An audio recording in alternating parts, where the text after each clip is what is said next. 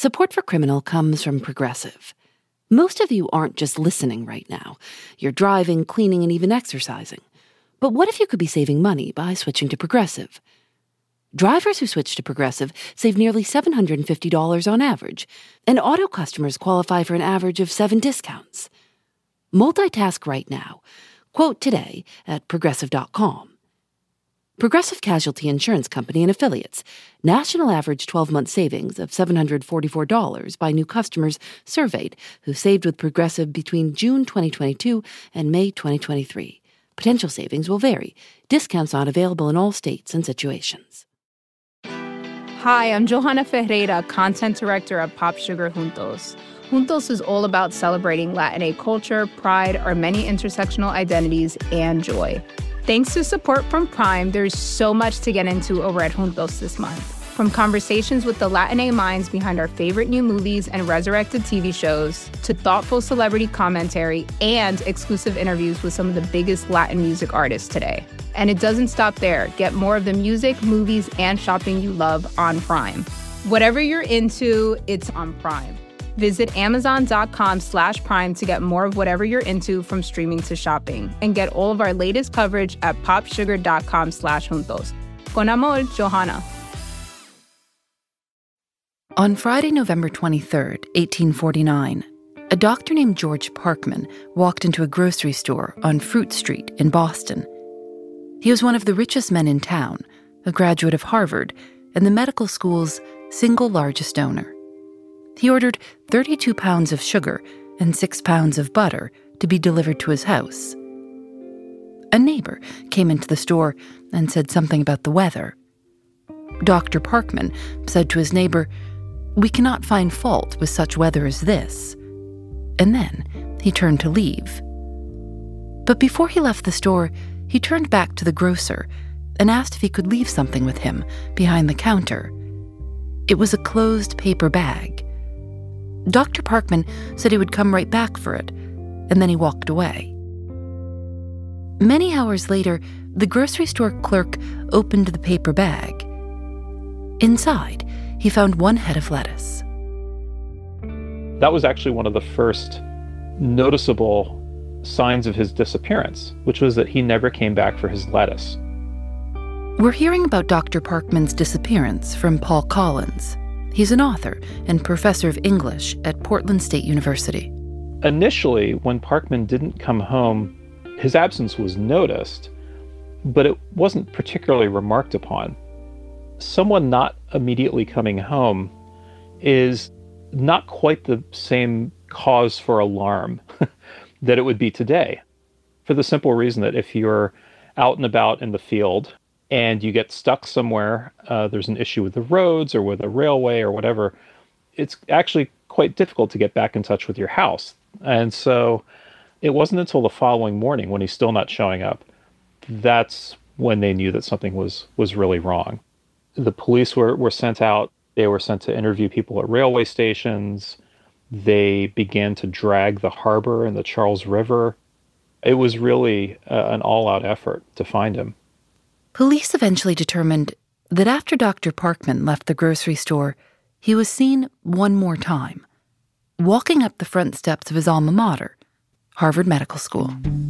And at that point, he basically seems to disappear.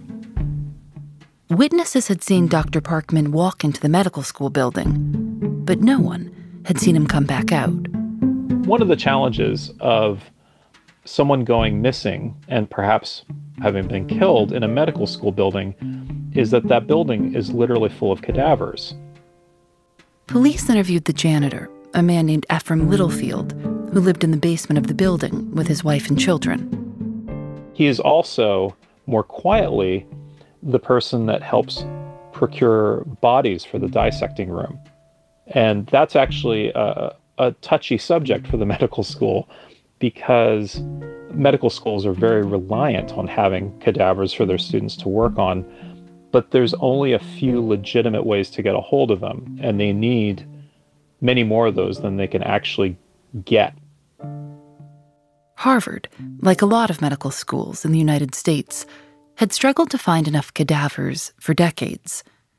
In many other cities in the country, medical schools would bribe cemetery workers for bodies.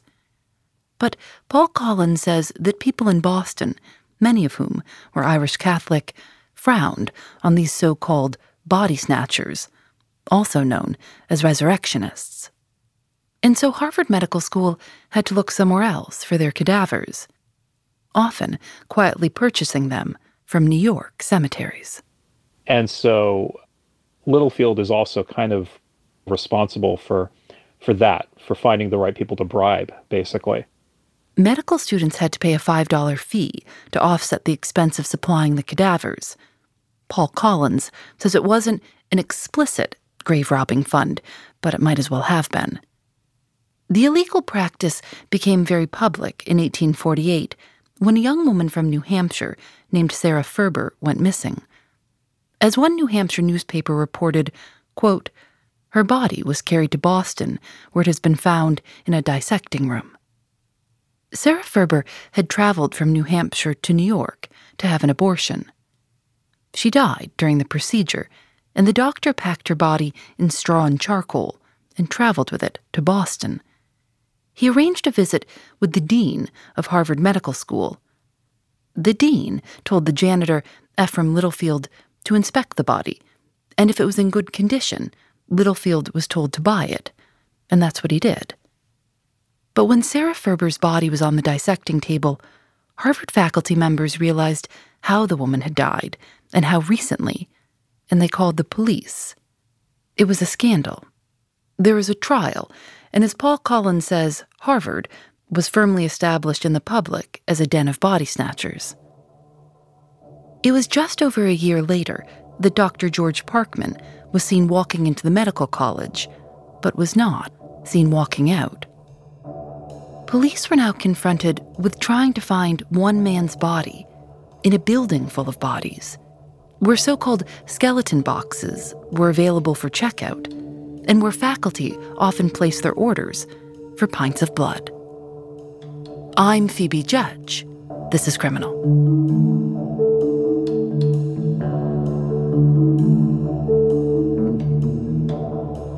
What was Harvard like in the mid-1850s? Harvard was inextricably tied with the power structure of Boston and of Massachusetts more broadly. Any politician, any judge, any major business figure in the state. It was sort of the finishing school, so to speak, for entering the elite of the state and of the city. Also, even among the undergraduates, the families that they were coming from and the fields that they were going into were becoming kind of increasingly mercantile. If you look at the estate sizes of both the students and, oddly enough, the faculty at Harvard, they start getting bigger and bigger in this era. And with the faculty, that's certainly not because of what they were being paid by Harvard. It's that the faculty were also increasingly coming from money. So it was the elite teaching the elite. That's exactly it. This presented a problem for one faculty member, Dr. John Webster.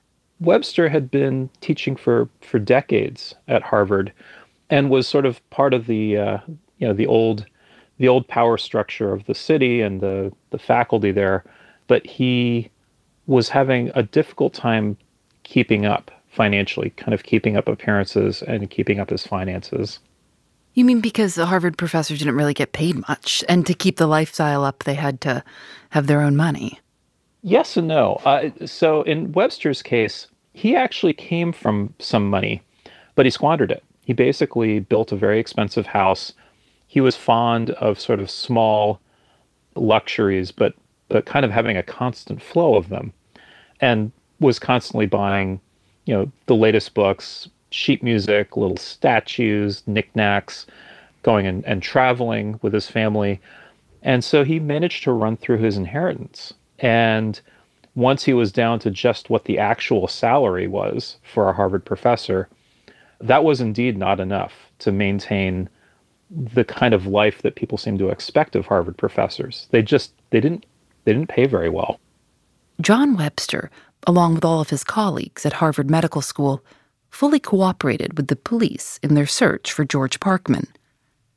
Police searched the building from top to bottom.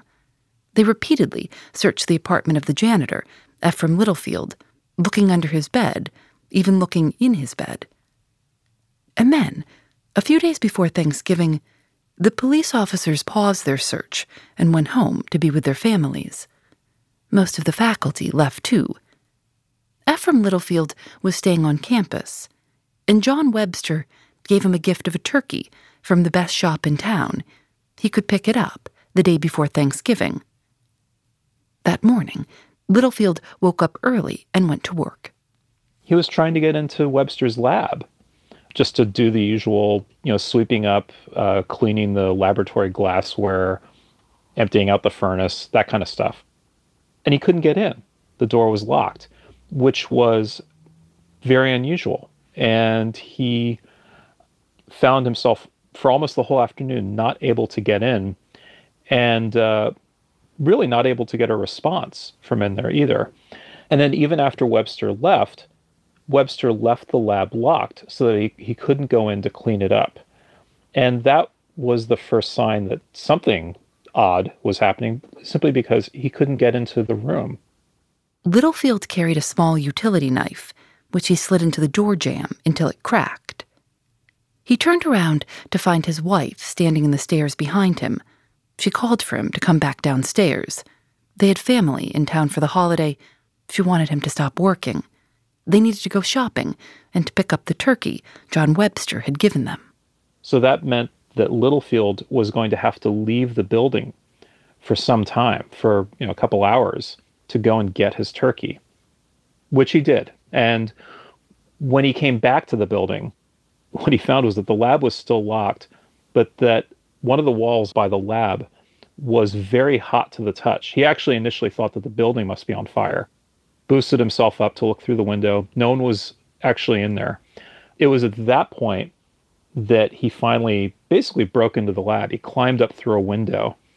And what he found was that all the kindling had been used up, that the furnace was extremely hot, and that some barrels of water had been gone through, as if the furnace had been stoked really too hot, and that the water had to be used to cool it down. So it was all rather mysterious. This lab was getting used, and this rather small furnace was being heated up intensely hot, and he didn't know why.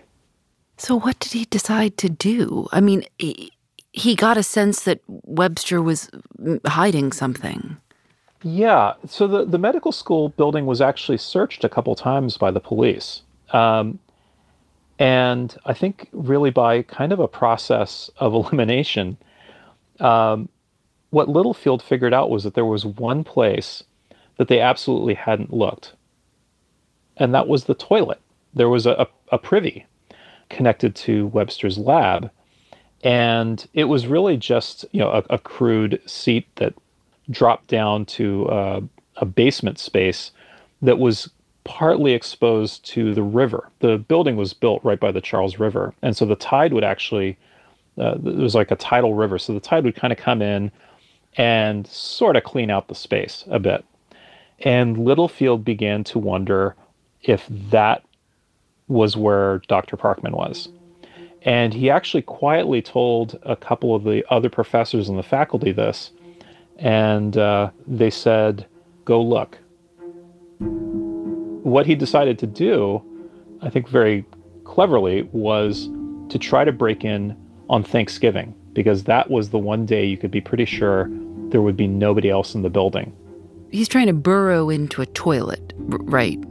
Yeah, there's basically a brick wall kind of around the bottom of this privy.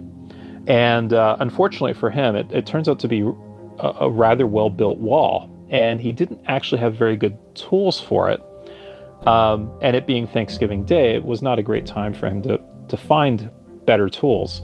What he had, actually, was he had a hatchet and he had a chisel. He also had a hammer, but what he decided to do was to give the hammer to his wife. And so he tells his wife, "If you see Webster coming, use that hammer to bang on the floor so I know to get out of there." So the only other tool he's really got at hand is a hatchet. he actually is not able to make it through the wall. He gets tired, he gets sick of it. But then the next day, he gets back to work again. And then he's able to get through the wall. And what does he see? What he sees is flesh.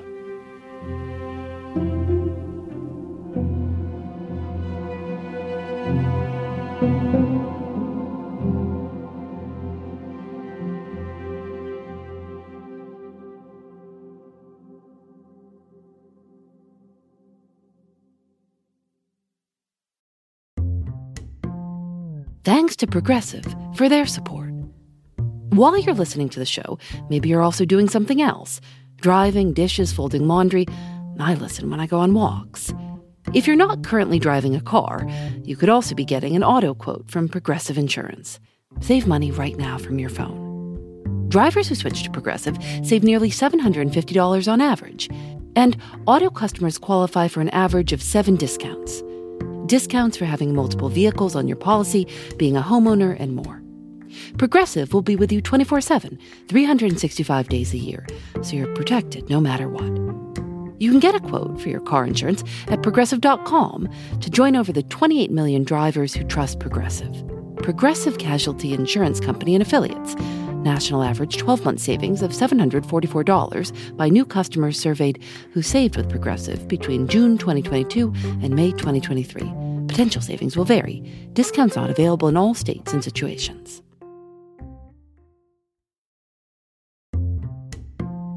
Support for Criminal comes from Factor. After a long day at work, sometimes the most convenient dinner option is ordering takeout. But if you make a habit of it, it can get pricey. Factor offers restaurant-quality, ready-to-eat meals delivered right to your doorstep. Factor's meals are both nutritious and tasty, and you can choose from more than 35 different options weekly. They have a variety of meal types to fit your needs too, like keto, calorie smart, vegan, and veggie, and more, with plenty of delicious add-ons also. I've tried Factor meals myself. Lately, I've enjoyed their shredded chicken taco bowl and Thai roasted vegetable green curry. You can get as much or as little as you need by choosing 6 to 18 meals per week. You can also pause or reschedule your deliveries anytime. Head to factormeals.com/Phoebe50 and use code Phoebe50 to get 50% off your first box, plus 20% off your next box. That's code Phoebe50 at factormeals.com/Phoebe50 to get 50% off your first box, plus 20% off your next box while your subscription is active. The day after Thanksgiving in 1849, the janitor of Harvard Medical School, Ephraim Littlefield, successfully burrowed his way into the private toilet of faculty member John Webster, and he found evidence of a human body. And he knows that for whatever reason, and whoever it is and whyever it is in there, it's not supposed to be in there. That is not where that stuff is supposed to go. They literally have a dissecting vault where body parts are supposed to go. So there's no good reason to see that in a privy. And so that's when he knows something has gone terribly wrong. What he does is he actually goes to one of the professors who lives nearby, Professor Bigelow, and is terribly shaken up when he arrives there, to the point where the professor, Bigelow, apparently kind of grabbed him by the collar and just started shaking him and saying, "What have you done? How are you involved in this?" And at that point, Bigelow then also goes to get the city marshal, and the police swarm in. And what do they find? What they find in the privy is basically a thigh and other parts of the body. They don't find a head. They don't find a torso, but they're finding various other extremities, but primarily a human thigh. And one of the first things that the marshal asks one of the professors, who is also at the scene, is this a place where human remains should be? You know, is this how Harvard disposes of its cadavers? And he is told, no, that is not how they dispose of them. It's actually kind of difficult because, of course, there's all kinds of cadavers and parts of cadavers in that building, and particularly without a head or without any clothing or anything like that there. They really don't know who it is. But what they do know is that it's not supposed to be there and that this was the last place the Parkman was seen. So they are immediately suspicious that they have, in fact, found Parkman. And what do they do? Well, it was a little tricky. They had found this body in Boston, but Webster lived in Cambridge. And so what they did was they had some police go to visit him at his house in Cambridge that evening. They didn't arrest him off the bat. What they said was, we're doing another search of the medical school. Could you come and assist us so that we could get into some of the rooms and, you could point out stuff? And he said, sure. And so he got in a carriage with them. They crossed the bridge into Boston and took what seemed to be a wrong turn. So they were not going in the right direction for the medical school. At that point, the officer told him, oh, you know what? I have to stop off and run a quick chore before we go over there. Let's quick go in this building. So they basically tricked him into their jurisdiction and literally into, almost into the jail itself. What was Webster's reaction when he was told that he was being arrested and charged with murder? It was shock and indignation. And then he became violently ill. He started sweating. He became weak. He wasn't able to pick himself up. When they tried to give him some water, it kind of just dribbled down his face. He was essentially kind of on the verge of convulsions. And then later on, his limbs actually stiffened like boards. They kind of had to pick him up, basically. And I think that the arresting officers, there was some discussion of whether they should actually take him to a doctor, and they decided not to. And I think they just thought he was in this state of utter panic. What emerged later was that he was aware enough of the possibility of getting arrested that he had put a little bit of strychnine in his vest. And he had taken it at the station. He had attempted to kill himself, but he didn't give himself the right dose. And so he just got incredibly ill instead. And it was actually in that state that they actually took him over to the medical school and carried out the body parts and put them in front of him, I think in the hope of extracting a confession, just by the shock of seeing the evidence in front of him, that he would confess. Ironically, he was in such bad shape that he was barely able to speak anyway. So he didn't make any confession, and they just had to kind of drag him back to the jail at that point. I would imagine that a Harvard professor being charged with murder would be pretty big news. It was absolutely shocking to people. And one of the curious things about the case is the way that the reaction to that news broke down geographically, which was that in Cambridge, this was treated as simply unthinkable, that it couldn't be true, and that there had to be some kind of mistake. And in particular, the blame immediately started to land on Littlefield. That's who was suspected of having somehow framed Webster. And in Boston, the assumption was, by and large, that Webster had done it. So there was a bit of town and gown tension, I think, around the case and around how they interpreted the case. The mayor of Cambridge, who had attended Harvard, taught at Harvard, and whose father was the former president of Harvard, felt that it was impossible that anyone affiliated with the school could ever commit a crime. And although police believed they'd located the body of Parkman and they'd already arrested Webster, they still didn't know exactly when or how the murder had occurred, or why. They opened every box and every closet of Webster's lab, trying to find some evidence of murder. And in one box, hidden beneath some tree bark and minerals, they eventually found a human torso. The torso had been hollowed out, and inside was the missing left thigh. The poet Henry Wadsworth Longfellow, who was a professor at Harvard and also John Webster's neighbor, wrote that the whole town is in the greatest excitement. His wife, Fanny Longfellow, wrote in a letter to her sister-in-law that many people, quote, suspect the janitor, who is known to be a bad man. Webster, who was awaiting trial in jail, said that he had no idea how the body parts ended up in his lab. That is no more Dr. Parkman's body than it is mine, he said. The Boston Herald printed a graphic illustration of Dr. Parkman's remains, something that had never been done before. As Paul Collins puts it, nothing about the case seemed normal anymore.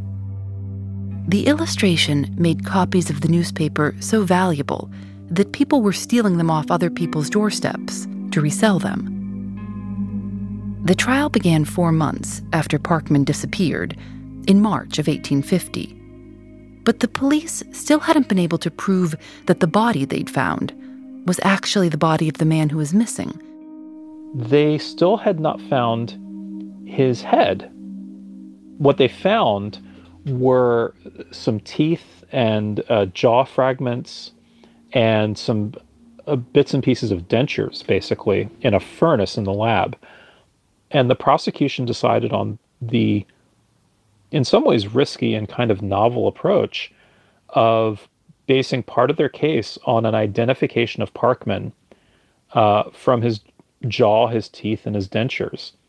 Typically, at that time, if you had a lot of bad teeth, eventually you just get them all pulled and you'd get a full set of dentures. But Parkman, his identification in some ways hinges on just a little bit of vanity on his part. He has a few good teeth left in his head, and rather than get those pulled and get a complete set of dentures, he orders from his dentist a very kind of elaborate sort of triptych structure of dentures to fit around his few remaining teeth. And when pieces of that are found in the furnace, they're so distinct compared to an ordinary set of dentures that that's one of the things that really helps clinch the identification. There were 4 judges, with Chief Justice Lemuel Shaw presiding.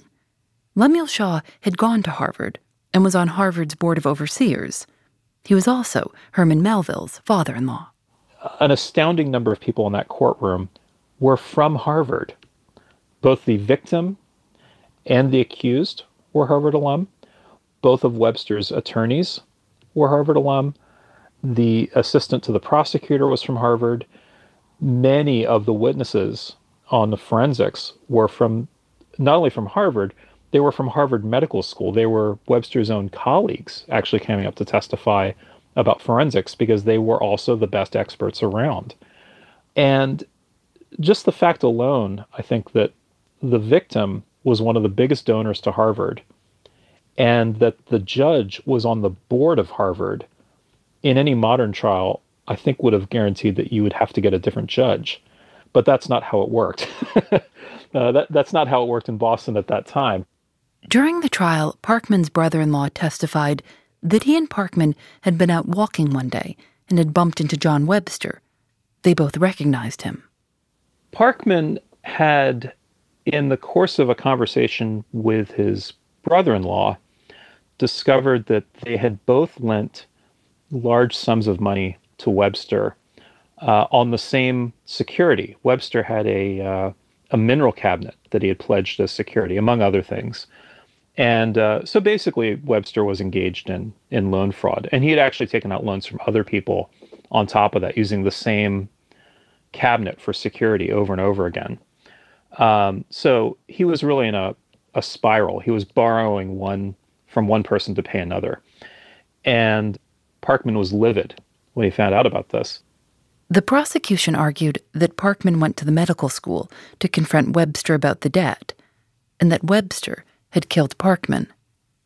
The jury was taken to the medical school to see Webster's lab for themselves, and also to see the bathroom. Webster's defense attorneys argued basically that a Harvard doctor wasn't capable of a crime like this. And What good would it do Webster to kill his own employer's largest donor? One thing I found actually in looking at the defense and looking through the notes that Webster wrote to his team, which they preserved, he was very critical of his defense attorneys. He really wanted them to push a lot harder at blaming Littlefield. And it turns out there was a very good reason for that, which was that he had quietly tried to enlist a relative of his to go into the lab, to go into the building, and to loosen a ventilation panel in the door to his lab. And then he went to his lawyers and said, "Oh, you should have someone check that door, because I think maybe Littlefield could have unlocked it by going through the ventilation panel." So he tried to frame Littlefield. He actually tried to tamper with the crime scene to make it look like Littlefield could have actually had access all along to that lab to plant evidence.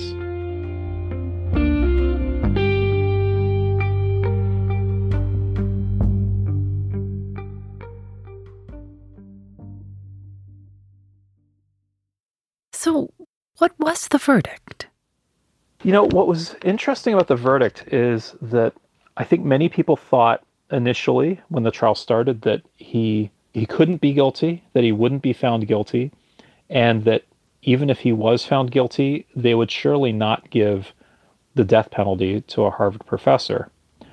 And that assumption turned out to be completely wrong. The jury came back, they pronounced him guilty, and he was sentenced by the judge, Lemuel Shaw, to death.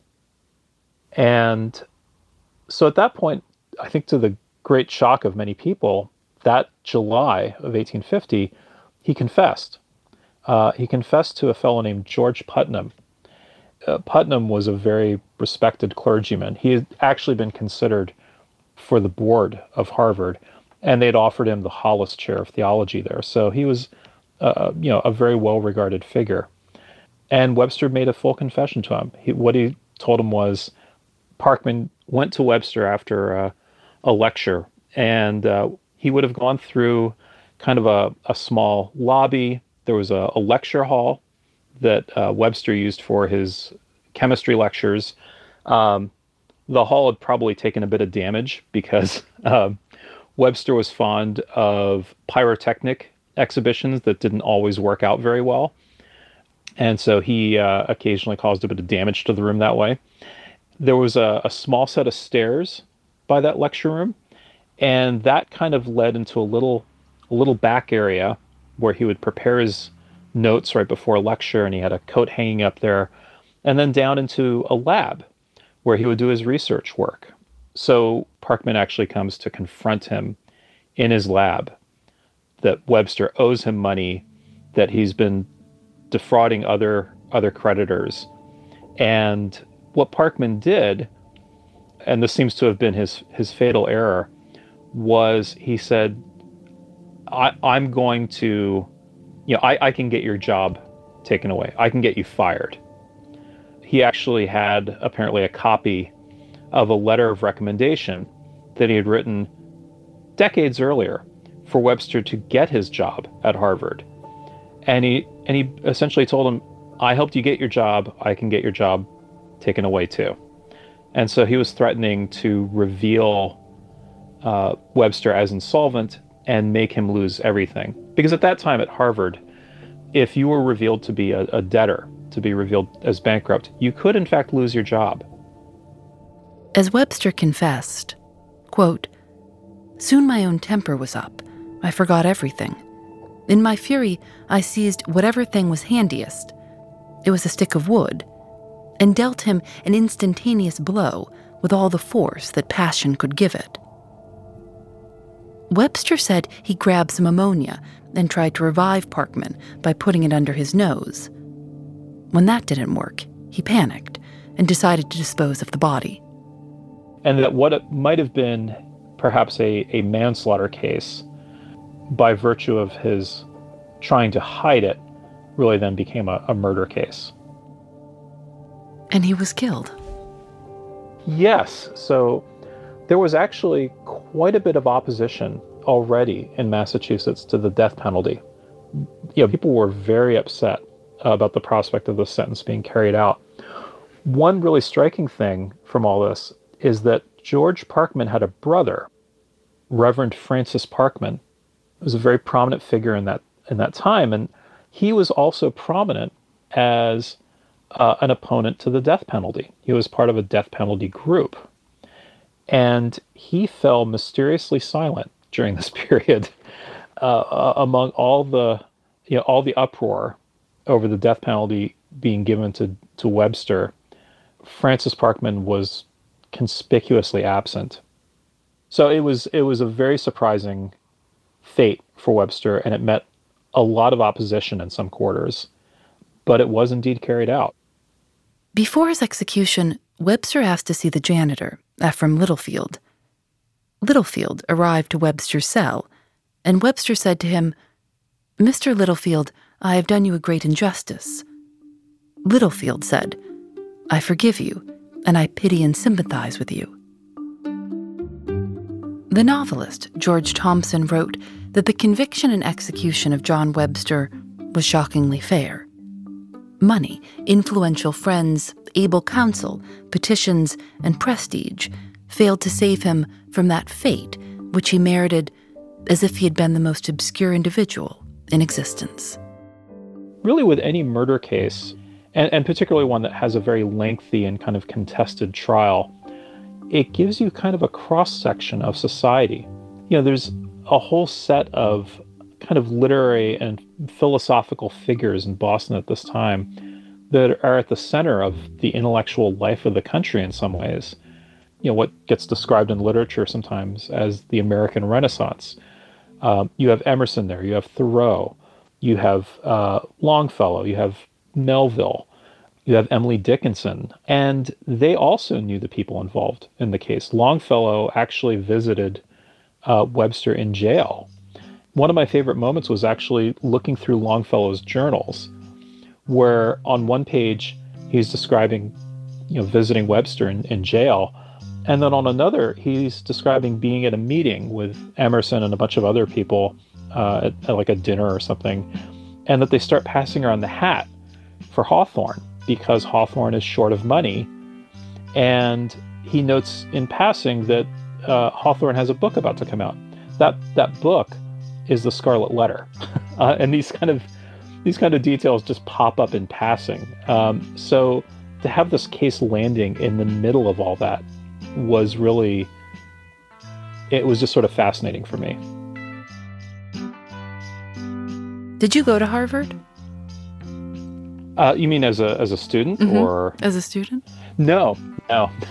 Makes you wonder if you'd want to go to Harvard. I mean, I didn't go to Harvard either, but I don't know if that's a good or a bad thing.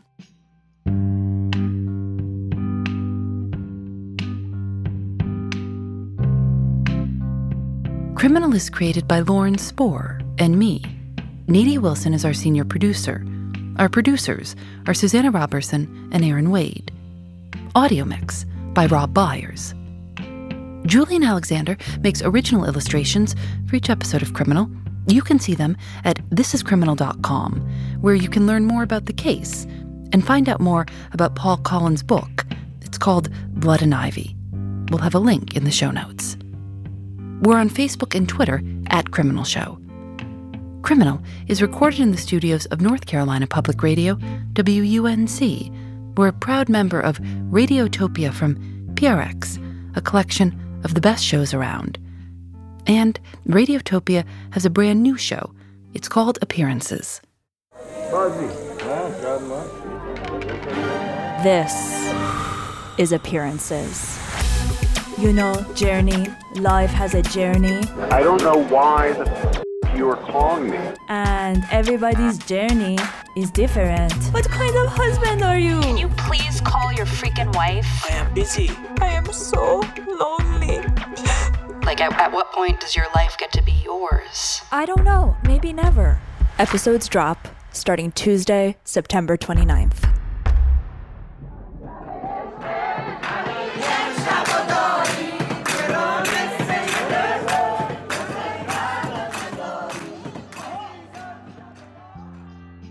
go listen.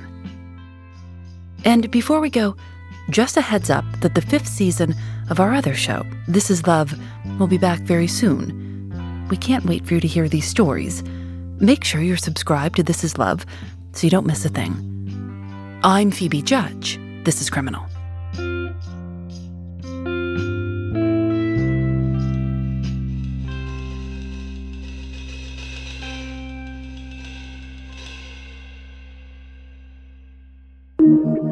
Radiotopia from PRX. Thanks to Progressive for their support. Most of you aren't just listening right now. You're driving, cleaning, and even exercising. But what if you could be saving money by switching to Progressive? Drivers who switch to Progressive save nearly $750 on average, and auto customers qualify for an average of 7 discounts. Multitask right now. Quote today at Progressive.com. Progressive Casualty Insurance Company and Affiliates. National average 12-month savings of $744 by new customers surveyed who saved with Progressive between June 2022 and May 2023. Potential savings will vary. Discounts not available in all states and situations.